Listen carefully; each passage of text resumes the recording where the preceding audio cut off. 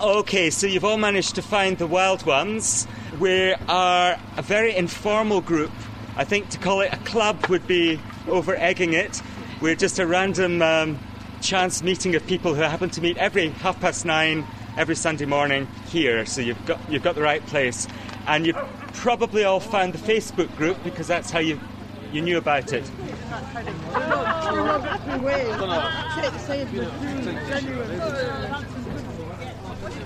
About, 50 people have turned up?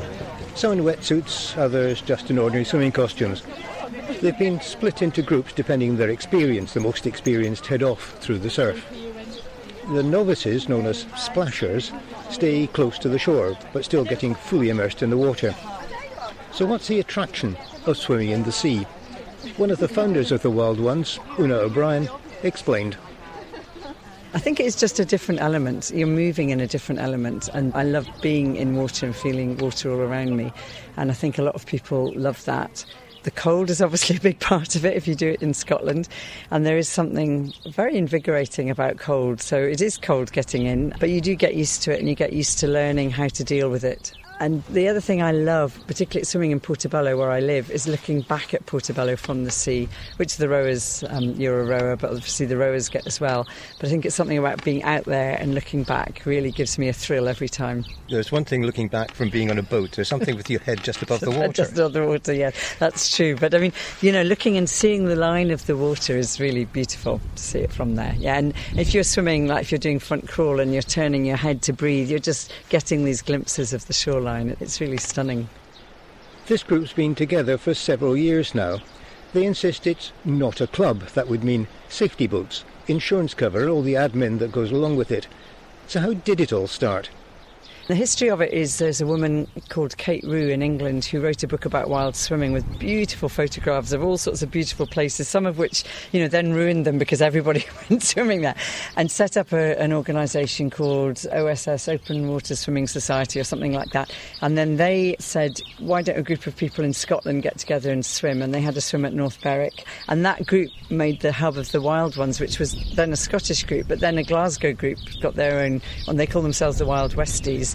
And then since then, all sorts of groups exist around Scotland. At the book festival last year, there was a woman who was talking about swimming with seals in Orkney, which was really quite an amazing thing. Yeah, when I went to Skye and swam, a little seal was popping up every so often, and I've noticed when I was wearing my wetsuit it happened more than when I wasn't, so I don't know if the seal sees this black shiny thing.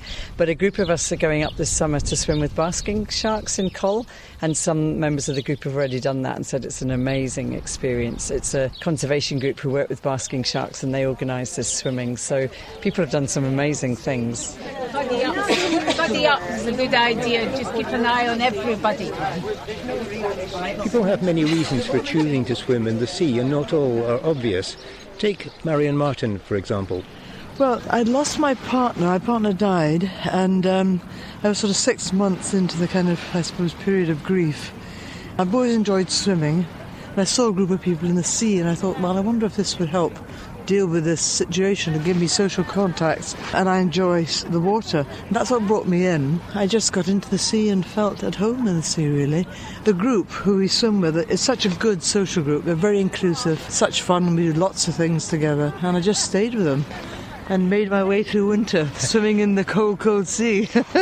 Yes, I heard you say that you've been swimming even without a wetsuit in the winter. Yes, right. This is my first winter to make my way through the winter without a wetsuit and changing on the beach.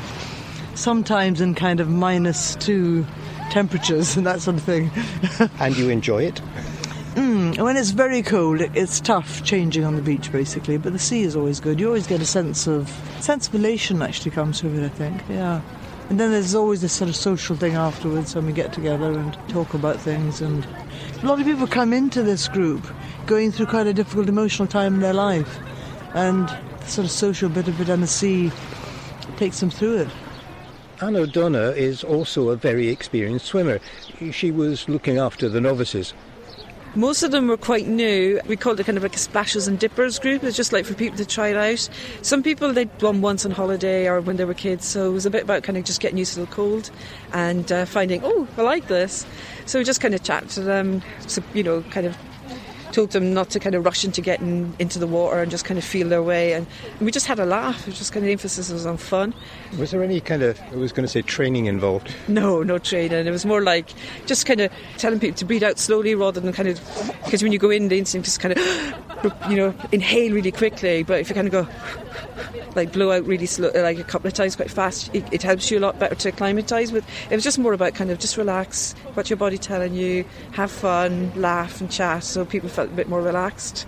So, what about you? How long have you been doing it? I learned to swim 7 years ago, and I've been wild swimming for 6 years now. You obviously enjoy it. Love it. Absolutely love it.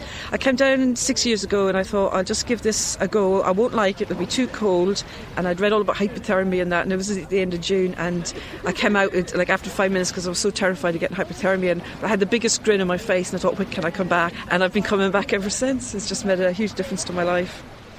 For those novices, it turned out to be much more enjoyable than they'd thought. I'm Ali, and this is my first time with the Wild Ones.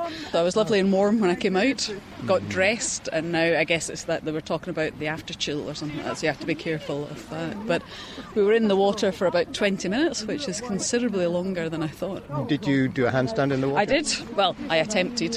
My hands touched the sand, my feet were out the water, that's all I could say.